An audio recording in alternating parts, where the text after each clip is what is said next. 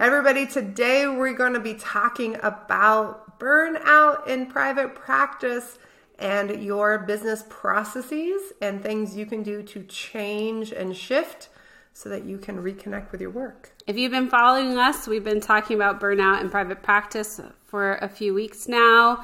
We've talked about how it impacts clinical work, but also just how we're all going through it. And it's not new. Hello, we've had it before the pandemic. And today, I'm excited to delve into the business stuff because oftentimes people think that business is its own thing. It has nothing to do with, it's its own kind of class. Like they keep it in its own compartment when we're learning about business, but it definitely influences your burnout in the systems you're creating. It's even something when we look at CEs, usually it's here's your continuing education unit about all things clinical. And then if it's anything related to the actual business of your private practice, it's considered separate and not something that's clinical. And yet we have found again and again that the decisions you make in your business will either improve your clinical outcomes and your clinical connection, or they will pull them down and leave you feeling more disconnected. And it's not good for clients. So one of our passions is to integrate these two and to say like, no. Therapists need to know how to take the information they learn in their clinical work, in their theoretical work, and then how to take that into their business and how that informs every decision that you make from before the first phone call to after your final session with a client. Definitely. And how does this impact burnout? Because if you are not doing work that is aligned with your level of energy, your level of ability, when you are pushing yourself beyond your limits, all these business processes that we're going to talk about influence that. And so what you create in your business can either mitigate the burnout or it can elevate the burnout. And so we want to look at some of the places that are often missed as opportunities for you to address them, not only for the benefit of your client, but for your own benefit as a clinician and as a human being who deserves to have a life that they enjoy. I think one of the first things that we have to talk about right now is that for most of us and most of you out there in the big bad podcast world, your life has gone through legitimate and significant changes in the last year. And while many of us thought that like this would be a change for 6 weeks or a couple of months, it's very clear that some of these changes are going to be extended. Maybe it's another year, maybe it's another 2. I know we don't like to hear that, but these are not short-term changes. And a lot of us made decisions about what to charge, what insurances to take, how many clients to see, well before you were homeschooling your children or managing one office between 4 people in a in a house because everyone's working from home. Whatever the logistics are for your particular life, you made decisions based on a whole different structure of what you needed. And maybe even when you made those decisions initially, you weren't even fully tapped in to what was viable even then. And then the situation changed and it became even more untenable. And you're just saying like, I'm just going to keep going. I'm just going to keep going. I can do it. I can do it, as everything around you is telling you you can't. I think there's also been a resistance to looking at the business for a lot of people because there's been this balance between hope and acceptance, hoping that the pandemic would end and acceptance of that it's not ending. And so people don't know where to be. And so they get frozen and they're not addressing some of the business stuff because they're waiting to see how things pan out. Meanwhile, emotionally, physically, they're being depleted because they aren't honoring the current circumstance and changes and allowing their business to pivot accordingly. Yeah. And so that's the very first thing. We need to look at how many clients can you really reasonably see right now in your current life. What does that really look like for you not to be nodding off in sessions, not be like completely distracted during sessions? for you to be able to like eat meals. You know, sometimes, you know, we have therapists that are like, oh no, I can totally do that. I'm like, okay, cool. When are you going to eat? When do you eat? And they're like, oh, actually, so we did this thing. We integrated into boot camp because we saw this disconnect of clients saying like, oh, here are all the things I need to do with my work week, and then not leaving enough time for their life. So we actually have this calculator where they say, here are all the things, this is how many clients I'm going to see, these are the tasks that I have in my business and how long they take, and then here are the tasks in my life that I need. Maybe it's childcare, maybe it's some movement grocery of the shopping. body, grocery shopping, cleaning the house, whatever it is.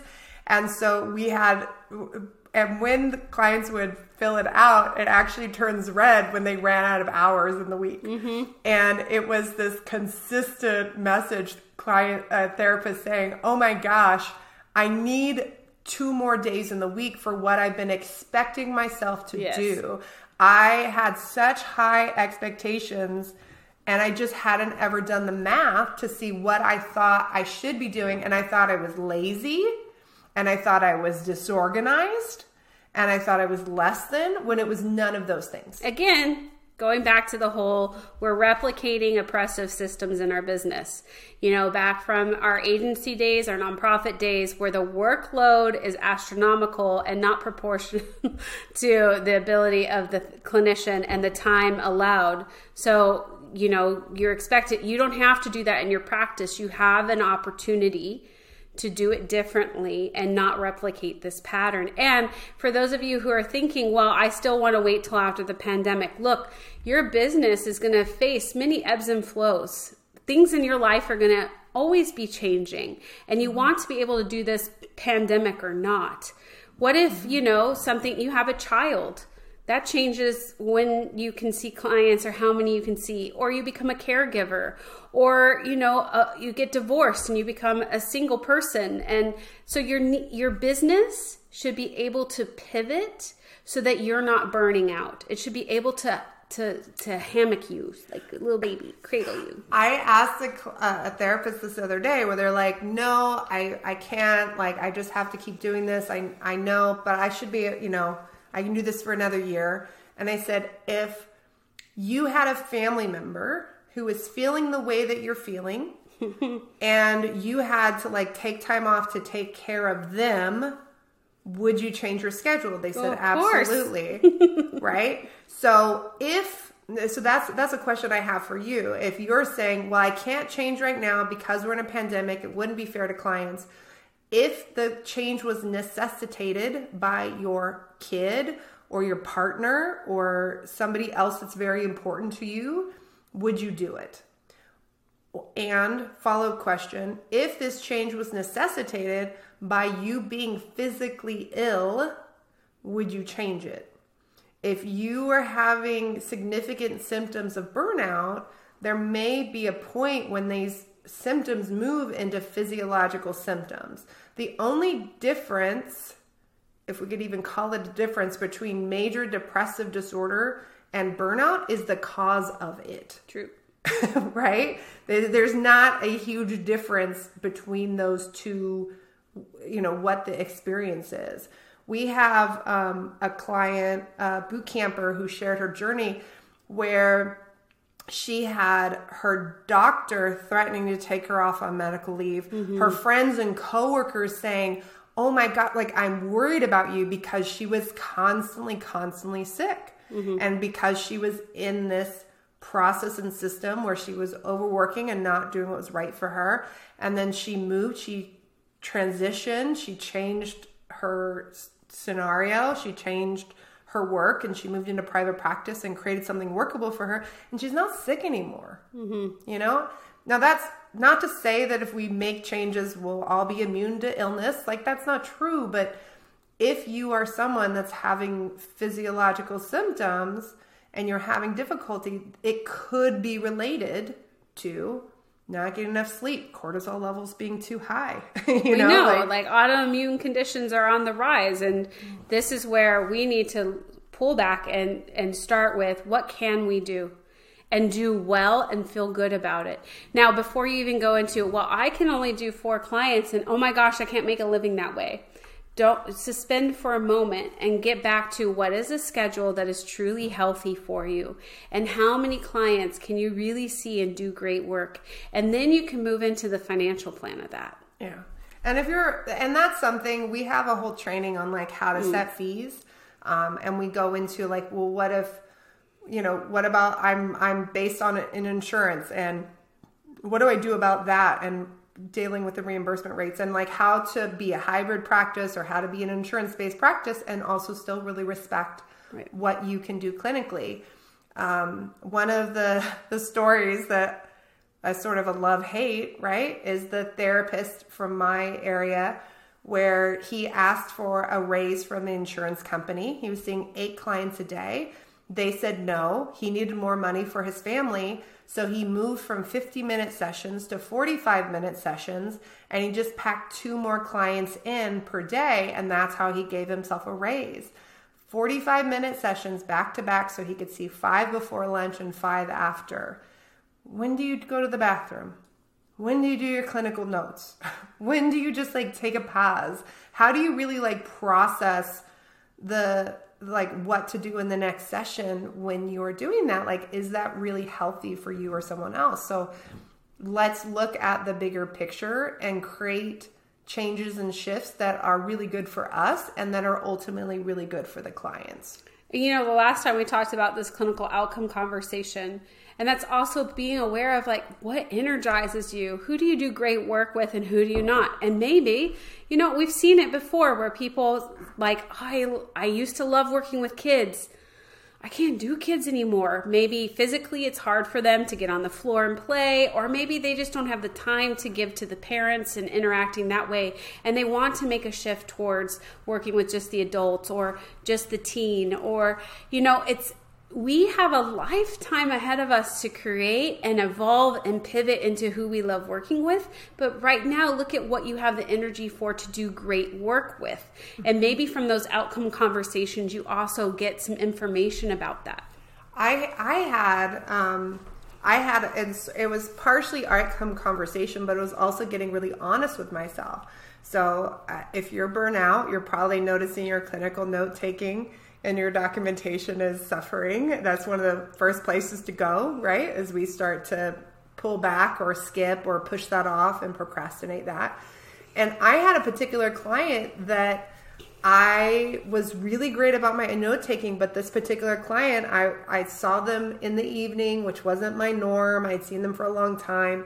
And this client was really depressed, and I would get behind on the notes, and then I got all caught up.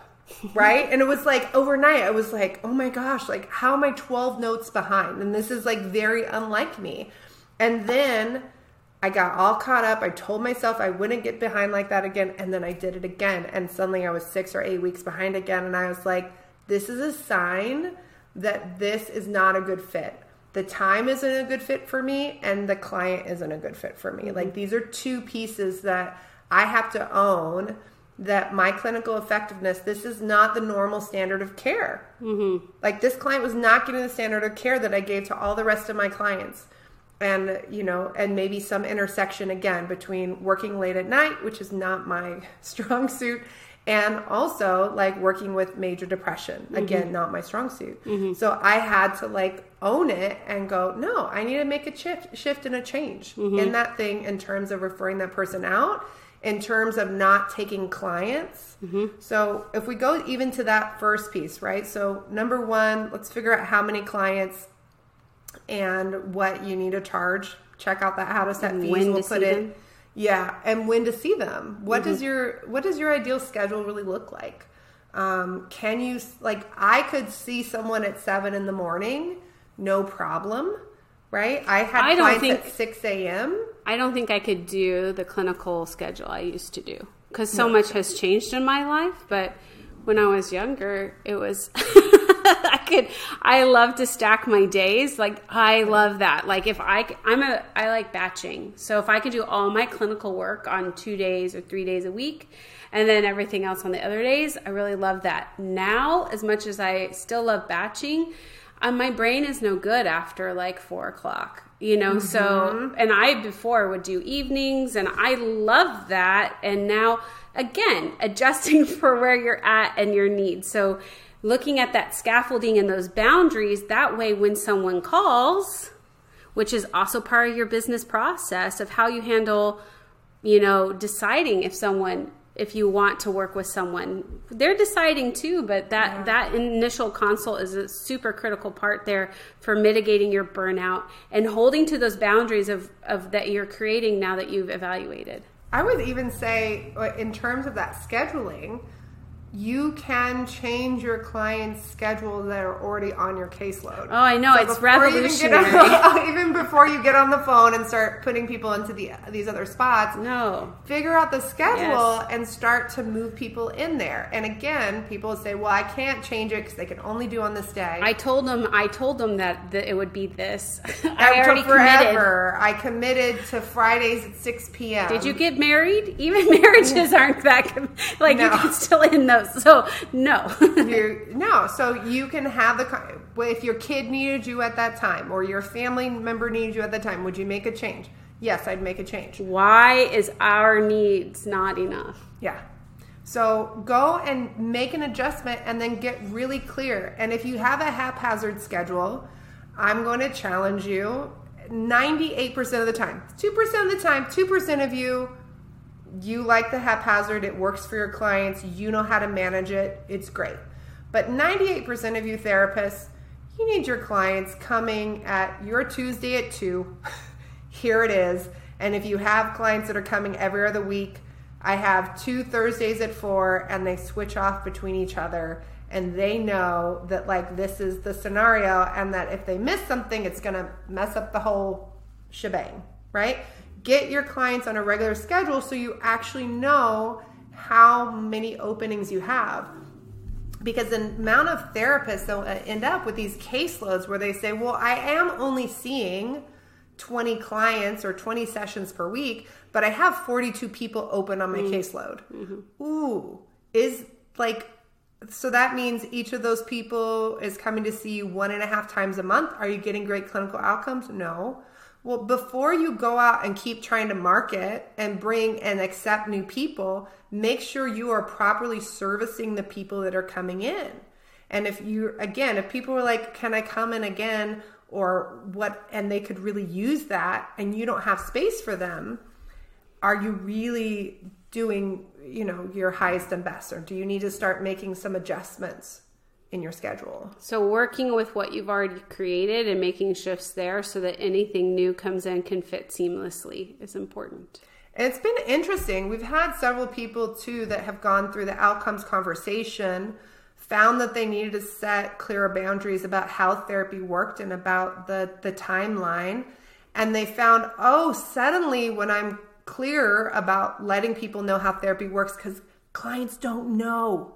They don't know how therapy works. They don't know how to get great outcomes. They are looking to you to create a treatment plan. Yes, it can be collaborative, but if you say yes to something that isn't going to get them the outcome they need and you're taking their money, are you really, are you going to feel good about that? I don't even know, and I'm a therapist. So when I think about all the times I've been to therapy and the different therapists I've seen, they all do something different. And unless it's really great informed consent and it's really clear in their processes, I'm kind of like, I know the things that should be covered, but they're not. So I'm kind of like, I don't know how this is going to go. So me as a therapist is already kind of like, who knows? So I imagine that someone who's never been to therapy before and only knows what the media says about it is even more like, they don't know.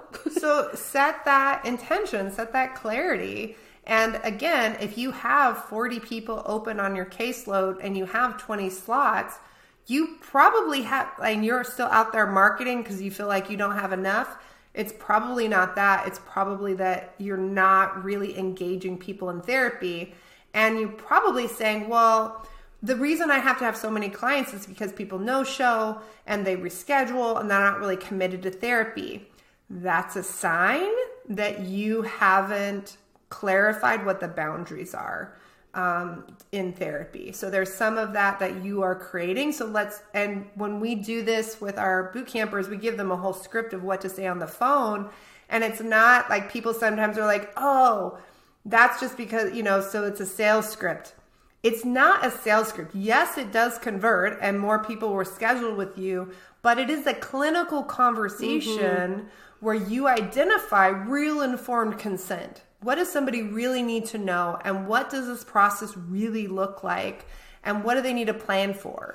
I have a client who does work with high conflict divorce and has like a 12-step process that they take couples through when they're working on co-parenting. And they did the whole like looking at their outcomes study, and they realized that if by the 4th or 5th session, that's when people would want to like stop treatment. But she knew that if she could get them to session 7, that they would finish out and have a positive outcome. So what we did is we updated the script to talk about here's the process. And by session 4 or 5, you're going to want to quit. And that's going to be common. And I'm going to encourage you because when I know that my couples that stay till 7, they finish out and they have a better experience as co-parents in their family. So to be able to speak to that from the get-go is so important so that they can start preparing for it and that it can be an honest conversation in the clinical work of saying, hey, we're coming up on that session when people are starting to feel a little antsy. How are you feeling about it? So that it's more out in the open and we get people to the finish line of where they need to be instead of just saying, well, it's hard. I work with high conflict couples. They just drop out. No, what can we do to set them up for better success and for us to feel better about it? Because no one feels good. You don't feel good when clients don't get great outcomes. Yeah. It's just, such a juicy conversation. So we hope that you will come. We're going to talk about this again in more detail. We can only do so much in a 20-minute podcast. We went a little bit over today. Come and join us for the masterclass. In the show notes, we'll also have a link to that How to Set Fees training that also is of 1 CE. So we got CEs coming left and right. The trainings are free. We have some coupons for the CEs and those are optional depending on what your needs are. But come and check them out. You can go to zynnyme.com/free. That's ZYNNYME.com/free. Or check out the show notes and join us for the masterclass. It's going to be awesome. We're going to have giveaways live, giving away $100 for people that do their homework. Yeah, and we'll be talking more about these business processes and outcomes and how it impacts the marketing. So we'll see you there. Join us.